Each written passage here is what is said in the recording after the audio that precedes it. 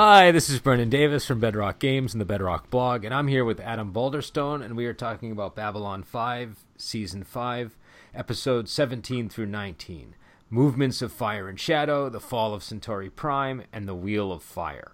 So we are getting right up into the end of the season. I think there's 3 episodes remaining after these 3, so we're in last 6 episodes of the season, and it's Babylon 5 is almost done for us, so... Adam, why don't you get us rolling with Movements of Fire and Shadow? Yeah, well, Movements of Fire and Shadow. The war with the Centauri is up and going. The Centauri are going around destroying jump gates, which would completely destroy interstellar travel. And And norms, right? It's like a violation of a norm that's existed for some time. yeah, it's still cool when Sinclair does it to destroy a shadow ship, though. That's different. But well, he was doing it for a dead planet, but so they gave him an out there. But yeah, and there's other plot lines going on. Sinclair. Where am I getting Sinclair from? Sheridan is looking into getting White Star destroyers made, so they have some big heavy ships in their fleet. Veer is concerned that the Drazi are not returning any dead bodies from the battles, and wants to know what's happening with their dead. And Londo has been doing more of his digging into what's going on. Oh, and Lita and Franklin have to go to Drazi to look into the problem that Veer's having with the missing bodies.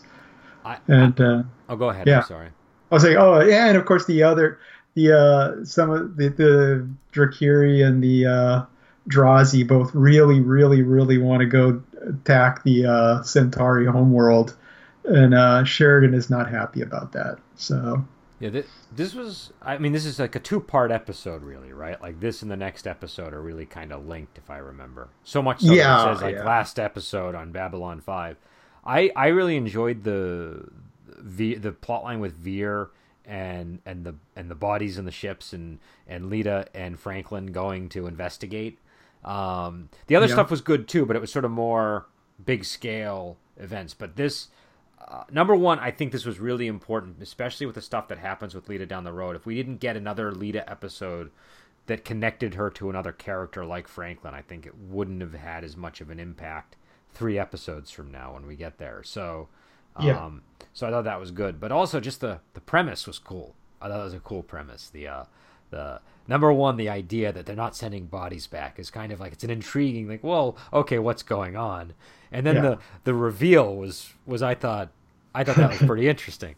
So Yeah, the pods were visually nice. They were nice, menacing in an Invasion of the Body Snatchers kind of way. So I like those as well. and they basically have these organic pods that can pilot ships on their own, right? So they don't need a crew. That was the idea. Yeah, Uh, yeah. So that's yeah, basically the yeah. I mean that's how they've been doing it with so few people on Centauri Prime knowing about it. I I do have to say that does seem like a really extreme solution to the problem. Like in an age when you have advanced computers, I would think that a simple That's program would have been the way to go. But that's largely a problem in classic science yeah, fiction. I mean, this being a show that draws on classic science fiction, I mean, it's like, when you read like a science fiction classic like Gateway by Frederick Pohl, one of the best science fiction books there is, and I highly recommend it. But, the premise there is they've found this this asteroid full of all these alien ships that are pre-programmed to go places, and they have to send these crews on almost suicide missions to see where these ships lead. And mm. it's like, can't you just put like a camera on it and have it go and come back? Can't you automate this? But no, they can't, because the automation of like that doesn't exist to them. But yeah, so it's definitely a classic science fiction issue. But it still works. It's not a critique on my part. It just is No, something I was noticing. But I think the pods are the best. It's a more satisfying reveal than if it was like an AI machine. Like a yeah, new advanced program to pilot a ship. Yeah, they just got a Google, self-driving program installed would be kind of a letdown. But Now, in this one, do Delenn and Lanier get attacked by the end of the episode, or is that yeah, they get it. They do get attacked on this episode. That's actually part of the plot line with the with Sheridan wanting the destroyers. yeah? He sends her back to get Minbari approval for the whole plan, which is where she gets attacked. Yeah, this does not seem like a good time to send Delenn into space alone on a mission like that. I understand it's Yeah. critical and it's got to be super secret, but like they need to have other people aside from Delenn and Lanier and people of that have like the president can't be going out on secret missions. The president's wife can't really be going out on secret missions. Well, I don't know. In this case, there is a qualifier in that getting to see the Grey Council isn't of itself something very few people ever get to do. I mean, it's been established that, like Lanier probably couldn't, if they sent Lanier, he probably couldn't even get in to see the Grey Council. So they kind of had to, and we know as watchers the Centauri War is going to be over in a couple of days. Just wait, but for all they know, it's going to drag on for a year. So Okay, I think that's a fair response. That's probably I think that alleviates some of my criticism there. I would still say though he shouldn't be sending Lanier alone with Delenn at this point. I think it should be obvious to him what that could lead to, and also we find out she's pregnant in a couple episodes from now. And my first thought was, well, wait a second, is that definitely Sheridan's child? Like, I don't know for sure. There's I enough. think so. Based on her reaction with Lanier on the ship next episode, I think it's going to be Well, how about pretty this? sure. Let's talk about these two episodes together as one thing, because I think so much of the stuff ties in, and I want to address that before I get to it, because I know we've disagreed on this a little bit, and I think I disagree with most people, but I really feel like she's sending him strong mixed signals anytime this subject comes up, and if somebody expresses romantic interest in you and you have none, the way to make sure that doesn't go forward any further is to physically create physical distance between the two of you. Like, don't make things more intimate. Her reaction is always to touch him tenderly on the cheek and get closer, and so in the situation that unfolds where he says, Delenn, I love you, because they think they're going to die, and it's a reasonable thing for him to say in that moment given his feelings. And she kind of smooths it over for him in a nice way. She's like, oh, I didn't hear you. And then she says, oh, people say crazy things all the time. Nothing happened. You know what I mean? She gives him the only problem that really with her solution is she offered up all 8 of them rather than just picking one. Yeah, exactly. It's like the I didn't hear you was perfect. Just say that and shut up. But no, she then goes on to, oh, you did hear me. Well, what my interpretation of that was she realized that he knew she heard her. And so then she moved to the next one. She'd already made the classic Han Solo move by that point too. Of I love you. I know it's yeah. There was that. Well, and that was definitely, I think, there for that reason. But then when she talks to him about it, she holds his hand, and she's saying things that on paper look like she's kind of rejecting him. But if you're a hopeful, young attaché, well, I guess he's not a young attaché anymore, but if you're a hopeful person desperate for somebody to love you, you're going to read all of that stuff in the most optimistic light you can. Yeah. And also... Yeah. Oh, I agree during that episode. She handled things very forward. But I also wasn't convinced she didn't reciprocate his feelings in that scene. That's why I had that question mark when she said she was when they said she was pregnant, because I was like, well, they're on this long voyage together, and there's this whole sequence of time that they skip over after they know they're about to be rescued. We don't really know what happened there, and so and that was a very intimate moment. So I mean, granted, I don't think that that's where the show is gonna end up going, but as a viewer, I was really wondering, like, okay, whose child is this? I don't know. My feeling with what she's doing that I kind of disapprove of is that, I mean, she does genuinely view Lanier as a friend, and she cares about him a lot. But it's just when I mean, when you have someone that's got a crush on you, you can't keep asking them to do things for you. That's like Yeah, that's yeah. you can't make him your go-to guy anytime you need a dangerous job. And it's like, and she's been doing that. And it's like, anytime I've had someone that's got a crush on me, it's like I still try to be civil and talk to them and that kind of thing, but you keep this distance and you don't go, "Hey, will you do this for me?" Because you know they will. And Yeah. it's there's just a level of almost abusiveness to it when you're kind of aware of a situation like that. And she is aware of it. So I don't know. I don't I definitely side with you that she's sending mixed signals, but I don't know. I don't know if the mixed signals are because she also is in love with him or anything too. I don't think anything's happening there. Yeah, I But don't know. I just had that thought. I had that thought, and I think that again. I mean, it's definitely a mixed signal. mhm. And Lanier, Lanier's not just some nerdy priest anymore. Now he's like a man of action, and there's a degree, there's like a dangerousness about him now that like I'm Yeah. becoming aware of. And obviously, it was planted by that unfortunate interview that like a spoiler that I saw. Again, I don't know exactly what happens. It's just that he hinted that the character goes in a direction that he, that it seemed to suggest he betrays Sheridan or something. But you can just see it. It's just like, oh, this guy's becoming a dangerous man, and who knows what he's capable of. Like maybe he's got to drop kick Sheridan and grab. Like I don't know. I don't know where he could go. He just is. Like in a moment of impulse, he's now got the means to eliminate somebody that's in his way. Do you know what I mean? Yeah. And so I feel like it's playing with fire at this point. And again, it makes for good drama, so it's good. It's good for the show. Yeah. You're just sort of you're just sort of like, why? Stop! Don't do that. Yeah, but I mean, him going off and joining the Rangers could have been a good thing if Delenn didn't keep calling him in for these special assignments all the time. It's like, fine, he's going off, he's starting a new life. In a few months, he meets new people. It's like he gets it out of his system. But her summoning him to do these things all the time, it's like that. It doesn't allow that to happen. And so, yeah. I mean, and again, it's the reason why I'm reacting so strongly to it is because I mean Lanier was my favorite character very early on, and so it's been very painful to watch him go down this path as a viewer, because I really like that character. I think it's the right choice, to be honest.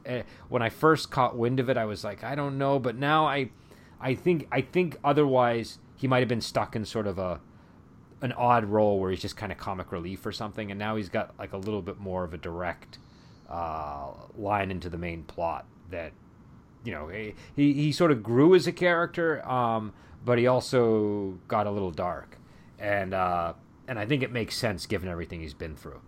So Yeah, I'm going to see how it plays out, because I'm like, it's been a long time since I've watched, so I'm kind of hazy on the specifics. So I don't know if I'm going to end up hating this development or liking it this time. We'll see. But we should get into the next episode, because we want to sort of tie that to what we were talking about, and I don't want to gloss over all the events. So do you want to give the brief rundown of the next episode? Yeah, well, the previous, movements of Fire and Shadow ended with the Centauri Prime getting bombarded. The Regent sent all the ships away and turned off the defense systems that they had and just left it wide open. So we had the previous episode end with the terrible bombardment. Oh, we did forget one thing, actually, in that episode. While they were in the cell, we had the weird, possibly the dream sequence thing that Londo has, too. But that which leads into that before he gets out of the cell. But yeah, so this is the bombardment of Centauri Prime. We have the negotiations that end up with the war coming. Londo has to accept his role as getting his keeper, And I mean, there's just a lot going on in this episode. It's And he tough to becomes summarize. emperor, right? This is the He episode. becomes emperor in this episode. Yes. Yeah, I as a whole, I loved this storyline, and I sort of held off Mhm. talking about the Londo stuff just because I knew it was going to become more relevant by this episode. But Yeah. I thought this was a great story because I've been really nervous about there are a lot of characters I'm nervous about. Everybody's kind of going and it's good because they're taking people into risky territory, and Londo is one of the most risky characters at the moment. Where we don't, we the hope on the viewer is that Londo is redeemed, and you don't know what's going to become of Londo over the course of the next episodes and in the finale, Yeah. except for the glimpses that we've seen. And I really liked, because I was wondering, like, how is he going to allow that to happen to himself? Like why can't he stop this? Yeah. And the only thing I had to go on was the keeper. And I kind of knew it was something that's attached to his shoulder, and it tells him what to do, and if he doesn't, he kills him or something. But I know Londo well enough to know that he would just say, "Hey, screw you, kill me." You know what I mean? Like at a certain Yeah. point, he's not going to want to play ball. But what are they called? The Drakh? Is that the name of the race? Drakh, yes. So he learns that there's this race, the Drakh, which is controlling the prime minister, the region. the region, and they took a play out of Londo's playbook, which is they just put explosives everywhere, and they're just going to blow stuff up if he doesn't do what they want. So that's the thing. Like, that makes sense. It makes sense that he would play along because he doesn't want his people to die.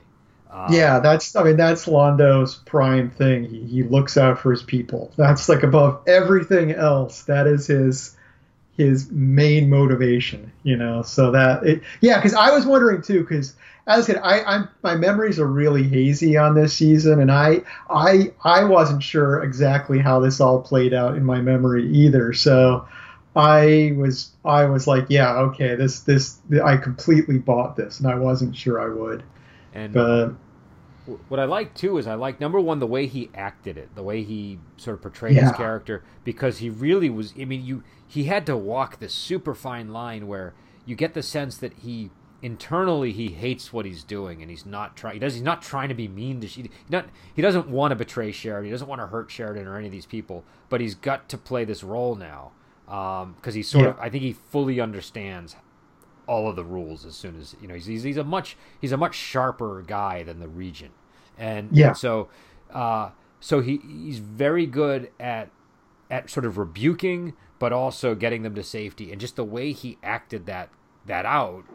I don't know. Because I was a little bit wary going in. I was like, I've seen Londo be like this. I've seen him be like that. I don't know if I'm gonna, how is he gonna pull this off? And it was like a drastic character change that worked really well. It's like he became the Emperor, and it was effective. And I also liked the effects of the inauguration, like when they had him projecting himself to talk to the people. That was awesome. That was great. And then when they had him walk, he decided to go alone, and just number one. They use a lot of red brick on Centauri Prime. We have a lot of red brick in Massachusetts, so that was one of the first things I noted. I was like, "That's an awful lot of red brick," and that's a unique choice for a science fiction setting. Do you know what I mean? Like red brick, you really tie yourself to certain eras and places, and so I thought it was kind of a cool aesthetic when I started to sort of I got a much better picture of what Centauri Prime looks like. But yeah, so I liked all that stuff. I liked that G'Kar is going back to Babylon 5 too. That I thought that we were gonna have G'Kar stuck on Centauri Prime through all this, and so I'm glad we got him off. Yeah, the Londo G'Kar stuff in this episode is just fantastic. I mean, you have this obviously you have the scene of G'Kar forgiving Londo, which is a big deal, but I also really like the last scene with Londo and G'Kar, where Londo he's at this point he's got the keeper, he's got to have the act of you people all need to get out of here, go, and he's got to be stern. He's already given the speech, and it would have been easy to have the scene be, G'Kar gets angry because Londo's suddenly being a jerk again and have him go off, but it's like there's this kind of curious look to G'Kar, and he's like, okay, I respect you, I I know you're doing something weird here, but it's your thing. You've got to do. He kind of does that little kind of gesture of respect at the end and stuff, and it's just like. It's like they're close enough at this point that even though Londo is acting crazy, Jakar's like, okay, I'm going to leave you to do this thing you feel you need to do. It was a much better ending. Well, because they're kind of go through the same thing. Like Jakar is losing his ability to choose as well because of his whole deification, I guess. He's sort of becoming a religious figure. Mm-hmm. And it's on a much more rooted, sort of grounded level than what's going on with Londo. Londo is sort of a much more enhanced version of this problem, where it sort of takes the how a position of power like that necessarily changes you, and adding in all these other elements that just to just put it into overdrive. And Jakar has got the more sort of real version of that problem. But I think number one, they sort of understand each other from that. But also, Londo told him, "You're going to hear some things about me in the coming months," and so he warned him. And I think they've been through enough that like they both sort of, I don't know. I mean, Jakar's whole story has been about his forgiveness and so he's finally reached this point where he can forgive Londo, and he's not just gonna that was a long journey for him. He's not going to just sort of reverse that decision, I think. And so yeah, I don't know. It was an interesting moment. I also thought the Regent had some really great moments in these two episodes. I like that they took the most silly character on Centauri Prime, arguably in the show, and they really gave him. Like he became something really moving and interesting, and he, I don't know, they redeemed that character in some big ways with those final moments. And so I don't know, I just and I thought, I mean, a lot of it was the acting, a lot of it was just the situation and the dialogue, but it was again, they took a character that would have just been a two-dimensional. This is the funny guy who cares about drapes. And they took that funny element, the drapes, and they just ran with it the whole way to the end. And they made it important. That's sort of what I liked about it. Like the fact that this guy sort of was aware he was a silly, not unimportant, but a silly person that people probably made fun of. Mm-hmm. I don't know. I felt for that guy in that moment. And then when he kind of brought it around and he's like, but I'm a Centauri, so I'm not like afraid. Like that was, I don't know. It just worked. Yeah. It worked. Yeah. That was a powerful line there. It's, and yeah, cause it's interesting because, I think I brought this up in a previous episode, but I like the fact that, this all happens with the Regent because, Londo basically ran away. He's had these visions of, being the Emperor and it being this dark, horrible thing. And he's just running away from being the Emperor. And, you could almost think maybe if Londo had stuck around right after the Shadow War on Centauri Prime, he might have been able to stop all this from happening. He might have been savvy enough to stop the Drakh from getting in there and taking over. I mean, he might not have, but it's the classic, tragedy thing of someone trying to avert their destiny, and perhaps that's actually what caused it. So it's an interesting angle there. And I got to say, the Drakh are super creepy. I think we've seen the Drakh before in the previous season, if you remember. But that was like that. Okay, we did see the Drakh before, but wasn't it that really weird sort of guy doing the we're not going to get more of them, are we? Like, have they kind of refined the concept of the Drakh? Is that? Yeah, I guess they probably thought that was a little. Probably the special effects in that were a little too involved to use on a regular basis. Because I really like this Drakh a lot better than that one. That one was weird. I wouldn't want that for to be the big bad for the rest of the season. Well, we did see or maybe it was just in the dream, but we did see multiple types of aliens there. So the question too, are the Drakh an alien species, or are they just a collective of different different servants of the shadows. So Well, you know, which is another possibility. well, I think that dream didn't happen at all because That's why I bring it up as being yeah, part of the dream. I'm like, well, are there? Because that was in the dream, so I don't no, know. because the dream suggested. I thought when you see the dream sequence, it looks like, oh, that's how he's going to get the keeper. They're going to surgically implant Yeah, it. But then when he actually gets the keeper, nope, the guy just takes something off his shoulder and it goes over and sticks into Londo's body on its own, and it's like a fully organic thing. That dream sequence doesn't seem like it was required for that exchange to occur. So I think the no, dream sequence was Londo's own sense something's really wrong here, and he was putting the pieces together in his head. Do you know what I mean? Like he was sort of yeah. Well, he was definitely tapping into something, and I mean, and I mean, being a Centauri, he does get visions from the future to an extent. So it's tough to say. Obviously the surgery part wasn't real, but the aliens, I don't know. It's very inconclusive. You can't say. But the other thing we get is they have a meeting, and Lita Alexander is sort of back in the inner circle. I noticed, Yeah, which I gotta say, like given what happens with her in the next episode, that I feel like they. They really again Sheridan could really solve a lot of their problems if he just um, if he just knew when to give people the attention they need and give them like and we've been saying this with Lita Alexander for a long time, but so much of what's going on with her is really just about her not being given the time of day and not being given the recognition yeah. despite all of the things she's contributed. I feel like there needs to be like an annual stipend for anybody that was anybody that was involved, like any main cast member that was involved in any of the stuff that happened should be getting money from Babylon 5 on a regular basis. Do you know what I mean? I know what you're saying. Yeah, a pension of some kind. Like, It's like hopefully Ivanova's got some money coming to her from Babylon 5 wherever she is right now. she's captaining a ship, Okay. so. But yeah, but I don't know. I agree. I mean, it's interesting how different Sheridan is this season. I mean, he's just so harried all the time. It's Yeah. like the weight of what he's doing is really, it's like we talk about how other characters have been badly affected by it, but it's and obviously there's the whole drunk Garibaldi thing and that, but it's like Is that next it's him episode not or this episode? that's more next episode, but I'm just kind of bringing it up from the standpoint that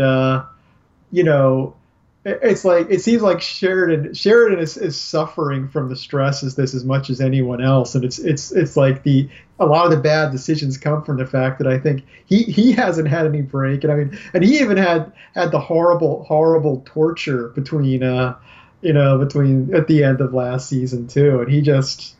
Well, I just don't think he's staying on top of things. well, I mean, see, that's the thing. If the torture guy in that episode had just given him paperwork instead of a poison sandwich, he probably could have gotten made some headway. I think we're Exactly. busy work is seems to be his kryptonite, and Yeah. I think I mean, they've suggested it with a lot of like the little scenes whenever people, he's always doing something, and so I think I think the thing to keep that I'm keeping in mind with his character and all these scenes is every decision he's making is in between other pressing matters, and so he's Yeah. it seems to be affecting things. Though he was when we get to the next episode, we'll see he was more on the ball than I was giving him credit for.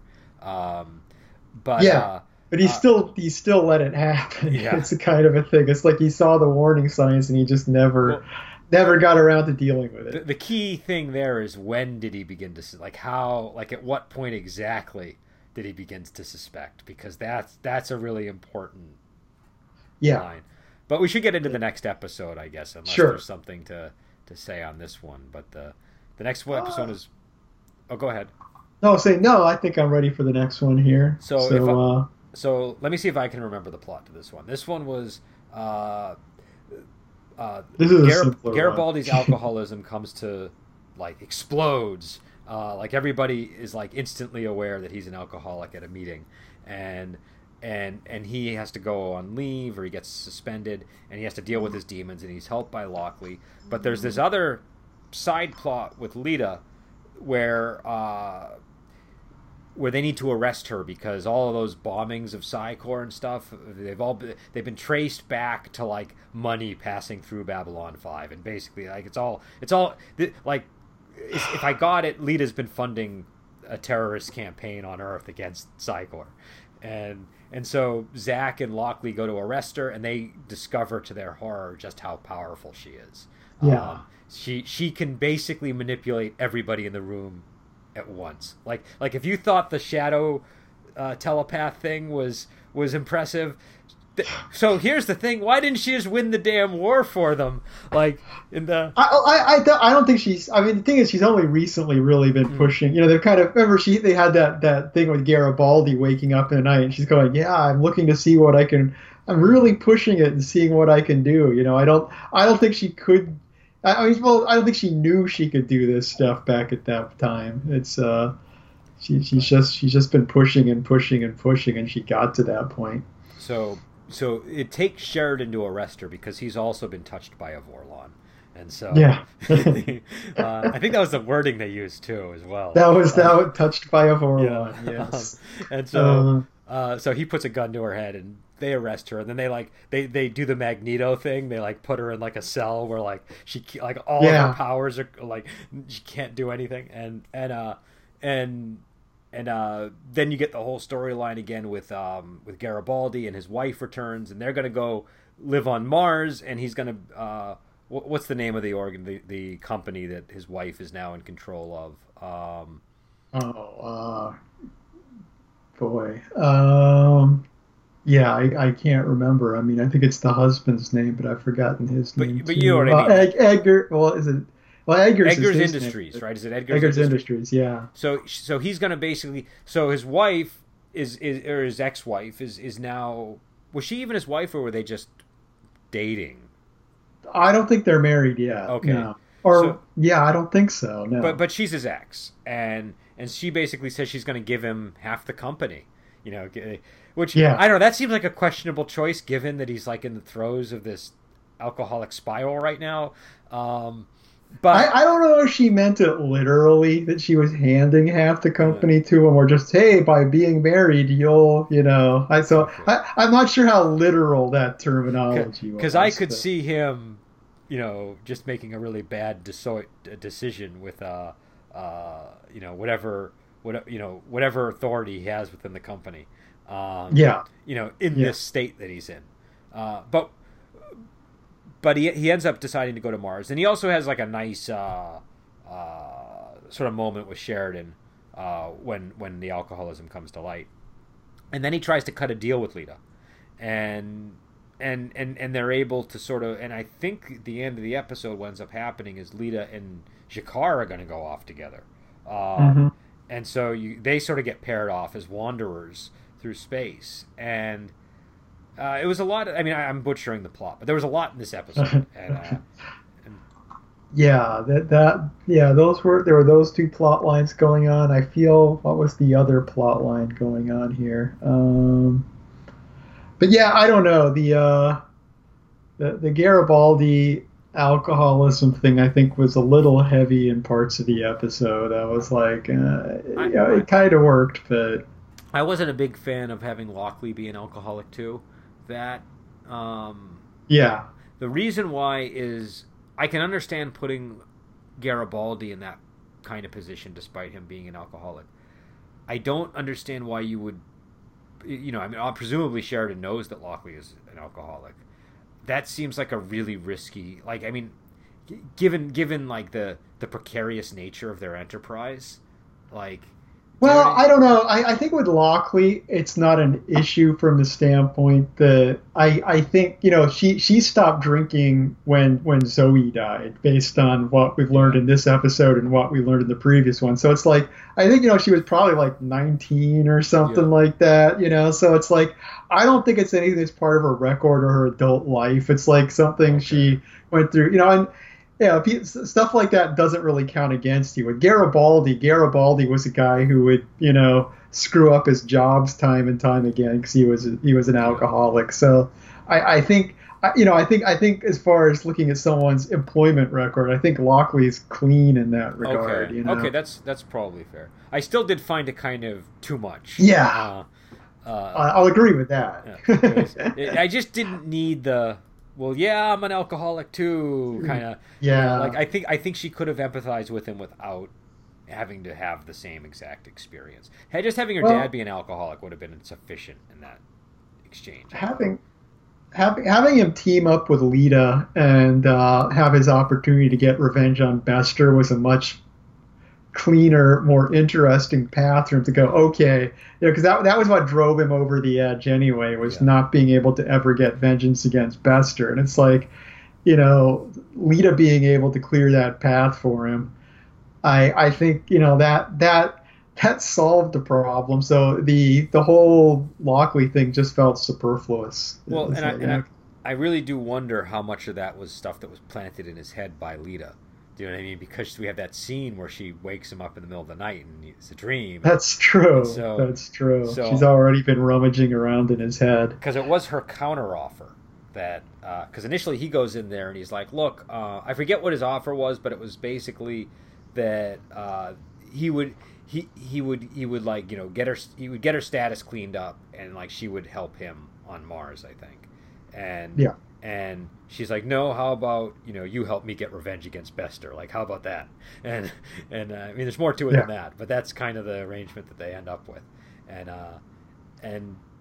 so, I mean, he's kind of just doing, I mean, obviously that thought was probably there with him before anyways, but, and she did it very smart. She did it so that, he has to prove himself first. And then if he does it, then she's going to take out the block that Bester put in, so he can get his revenge. So it's so she's using Bester's block as a motivation device, and so I don't know. I liked where Lita went, and I kind of like the idea of her ending up with Shakaar because, and you're going to see this when we get to Return of Condor Heroes, but Shakaar is becoming like he's becoming almost like he's a religious figure now. And he's like, and there are these two characters in Return of Condor Heroes, and one of them is Reverend Yi Dang. Remember when we did the Brave Archer series? You had the guy that did the Yang Finger technique that we were all talking about, and you remember the Iron Palm guy, the really bad man in Brave Archer. He palmed Huang Rong and he killed a baby. Yeah. So in Return of Condor Heroes, he becomes a monk under Reverend Yi Dang, and he's seeking redemption, and so that situation reminds me a lot of of the situation that's emerging between Lita and Shakaar. At least that's what Shakaar seems to be aiming for. She might get the upper hand, but I can sort of see it's a different religion, it's a different situation, but it's a similar thing where I think he's sort of seeing I can shepherd her through this dark terrain, and at the end of it, maybe she won't want revenge. You know what I mean? I think that's where he's trying to go with this. And that makes sense. And I mean, you've got that angle, and it's just the fact they like each other too. They have a nice chemistry. When it's characters together, you're like, it works for me. But I like that. I completely forgot we had the whole flirtation scene with them. Where we a couple of episodes ago. That's what I'm saying. It's like it's like I buy them as a couple. It's like they and I mean it's interesting too with this being we're moving into the very end of the show.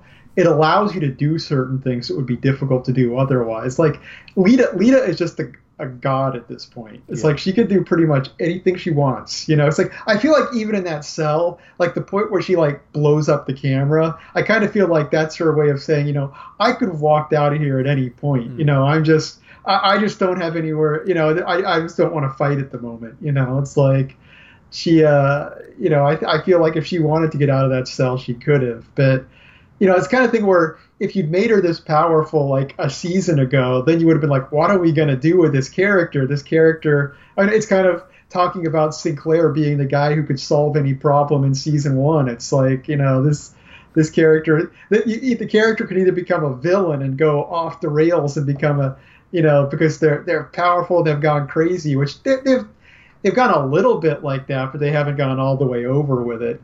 But with this way, you can actually have her become that powerful in a realistic way, and you don't have to deal with it all the way down the line because she's leaving the show. The show's leaving. It's over. Yeah, you'll end up with a Angel Summoner BMX Bandit type. Yeah, exactly. Exactly. It's, so it's something they can do just because of where we are in the series. With her too, I feel like, well, it's interesting because number one, I know in a way Sheridan's hands are bound because he's dealing with what's her name, President Luchenko, and he's trying to get those ships made, so he needs Earth to kind of and there's a war going on, so the last thing he needs is conflict with Earth, probably.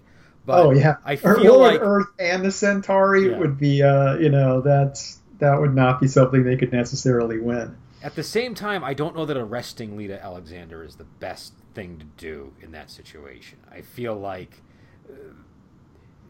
she's clearly very powerful, and not only that, but she's somebody like he owes her, like they owe her something, and so I feel like arresting her there, that was kind of a, I don't know, it was kind of a jerk move, I thought, on their part. Like, I understood why they were doing it. It was. It goes back to, this is a problem because they didn't fix it earlier, in the sense that no one has reached out to Lita enough. They haven't cultivated her as an ally in the way that they have with other people. It's like, if Sheridan was staying on the ball, he would have been in a position where he just could have gone and talked to Lita face to face. But he doesn't have that kind of a relationship with Lita, so it put them in this situation. And honestly, I felt like another point where Sheridan made that mistake, the whole scene with him calling out Garibaldi for being drunk, it felt like, okay, you already suspected this, Sheridan. Did you have to do it during the meeting? I mean, that just felt very, undiplomatic there. I think he wanted Garibaldi to feel the pain of it, though. Do you know what I mean? I think he wanted him to, because here's the thing, Garibaldi's like a denier, and I think if Garibaldi came in and he was like, I smell alcohol in your breath, have you been drinking? But no, I'm not drinking, and then that's a ridiculous accusation, no, I'm not going to take any test, I won't stand for it. He's just that sort of guy.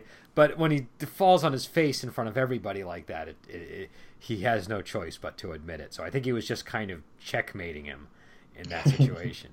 I can buy that. It's not like Sheridan needs to be perfect either. I mean, I can see, just being angry about it and doing it. It's not like people need to make the perfect chess move every time anyway. Well, it was funny, too, because obviously most of his compassion was being driven by his conversation with Delenn. And he was I think he was legitimately angry. I think rightfully angry at Garibaldi. Yeah. And so I think that was the genuine emotion. And it was just tempered by the fact that he had spoken with Delenn 5 minutes ago, and she had, told him to be more compassionate. And so, it's sort of like if you were a kid and the dynamic's different in every family, but if your mother convinced your father to kind of go a little bit easier on you than he normally would, and then the punishment is less severe, even though that underneath it all there's the punishment was supposed to be much worse. I think that's kind of this type of situation it was. And so yeah, I don't know. I enjoy. I also, it was odd in a way too, because he said he was telling Garibaldi that he's his friend, and he doesn't want to make the same mistake he made before. He doesn't make the same mistake twice. At the same time, I don't know how good friends are they? Like, at this point in their relationship, there's been a lot of tension. So I think when Garibaldi deciding to move to Mars makes a lot of sense in the wake of this. Just walking away is the thing to do, and he can go fight his secret war against the Psi Corps. And it fulfills Sheridan's threat to Bester way back when they were in that room together, and he said that Garibaldi is going to get back at you. I don't know how, I don't know when, but that's true. So there's that. But was there anything else this episode that we didn't cover? Well, obviously there's the whole pregnancy thing, which we touched on when we were talking about the last Mm. episode. But I don't know that there was a whole lot of plot with regard to that as much as the revelation. Well, Um, that involved Franklin, and Franklin had a couple of important moments this episode. I thought that was. I mean, Jolene being pregnant is obviously a big plot point, and oh, it was the whole, yeah, I mean, the whole Jakar thing, too, with the Pilgrims. We haven't talked about, I mean, we indirectly talked about it in regards to them teaming up with Lita, but there's the whole plot line with that, yeah. yeah, because he has to leave the ship basically because he needs to. They want him to go to Narn, and if he goes to Narn, he's going to have the problem of being a prophet. If he stays on the ship, things will get disrupted because so many people are coming to see him. So his solution is to go wander, which I think is the right solution for that character. That he's Yeah, far roaming it's through a the great galaxy. solution. Yeah, that makes sense to me. And we got a taste of it that right before he got captured and brought to Centauri Prime, where just this vision of him roaming, sort of the all these planetary systems and going on adventures is kind of what I imagine happening to Jakar.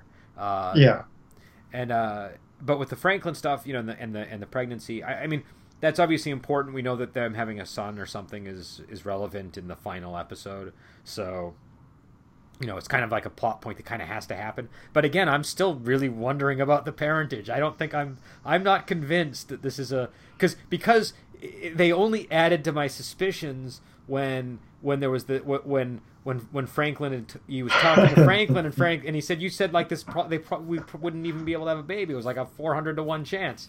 And so that made me think, oh, maybe it's half, maybe it's like three quarters Mimbari. Do you know what I mean? yeah, yeah. So I think there's a lot of reason to be suspicious of the parentage here. Um, but Yeah, that's interesting. We'll have to look for more clues in the remaining 3 episodes. but also Franklin had a good moment where he kind of came to Lita Alexander's defense, where I think Sheridan was sort of just was Sheridan or Lockby, I don't remember who, maybe even Garibaldi, but somebody was sort of outraged over all the problems that she's causing for them, and he's like, well, she only went through this and then this Yeah, and then this and then this, and he like listed off every bad thing that happened to her, and it was sort of yeah, like like at any one of those points it would have driven pretty much anyone else over the edge, and so uh, yeah. Like you've mentioned before, Franklin was kind of a prickly character early on, but he's just in this season he's just an entirely likable character. It's just well, without it's and in a again, good way. I think what's funny about it is how the things that make him likable, they're the things that we didn't like about him before because they've come around. Like Yeah, they've been they were rough. Like all of these character features that were so the self righteousness and the indignation, all the stuff that was kind of rough around the edges and made him so prickly. He learned how to use those better, I think, over hmm time, and he kind of came more into his own and just got more comfortable in his own skin, and and now he's a very, I don't know, he's one of the best characters in the show. And I yeah, mean it's kind of like what happened with the Regent, but on a much larger scale. Um, yeah, and yeah, so yeah, yeah. He's still being the one guy who's kind of morally taking the moral high ground over everyone else in that lead a conversation. But he's doing it in a way that you're just like it's in a nice way as opposed to the I'm better than everybody. He's just pointing it out. well, and it's also he also seems to be picking his battles better with that. He's not doing it. Exactly. He's not doing it Exactly. over the menu selection in the mess hall. He's doing it over really important things where so Yeah, exactly. And yeah, I mean, it makes sense. And once again, and he is a character that's friends with Lita. He's the person in the command staff that he and Lita can go off on an adventure together and yeah, and work together. I thought it was either going to be him and Lita, or actually I didn't even think it was going to be Jakar and Lita. That totally, even after the That's flirting, that surprised me. But uh, for a while I thought they were going to end up together somehow. If they were going to if they were going to start pairing people off in any way, that seemed like a natural. They seem like a natural couple because they have chemistry, and mhm. they have a history that they're both kind of on the same page. I think. Yeah, yeah. No, that would have. I would have accepted that as a alternative ending too. But I like the interspecies relationships in Babylon 5. So I think that I don't think we've ever seen. Have we seen a Narn aside from like a one night stand or have we ever actually seen a Narn as a involved with like a human or another species? Is that No, we have. Oh, sorry about that. But yeah, no. I had my phone go off earlier, so I can't complain about that. And I guess that's the signal that we should probably be wrapping things up because I'm going to take my pills in a moment. Okay. But yeah, so we'll I guess we'll wrap it up here unless there's something you want to add, and we'll be back on Wednesday. We're either going to do the two remaining episodes and then the finale as a separate one, or we'll do them all together as one thing, right? That's so we haven't decided yet, but we'll talk about that after the podcast. And on Friday, we're going to be doing the Shadow Whip. I think people should definitely go on Amazon, watch it. It's probably going to be maybe just me and Adam, or me, Adam, and Kenny on Friday. And then the following week will be the full crowd again. But, definitely watch that and come listen on the podcast. And yeah, so we'll be back on, and we'll talk to you later.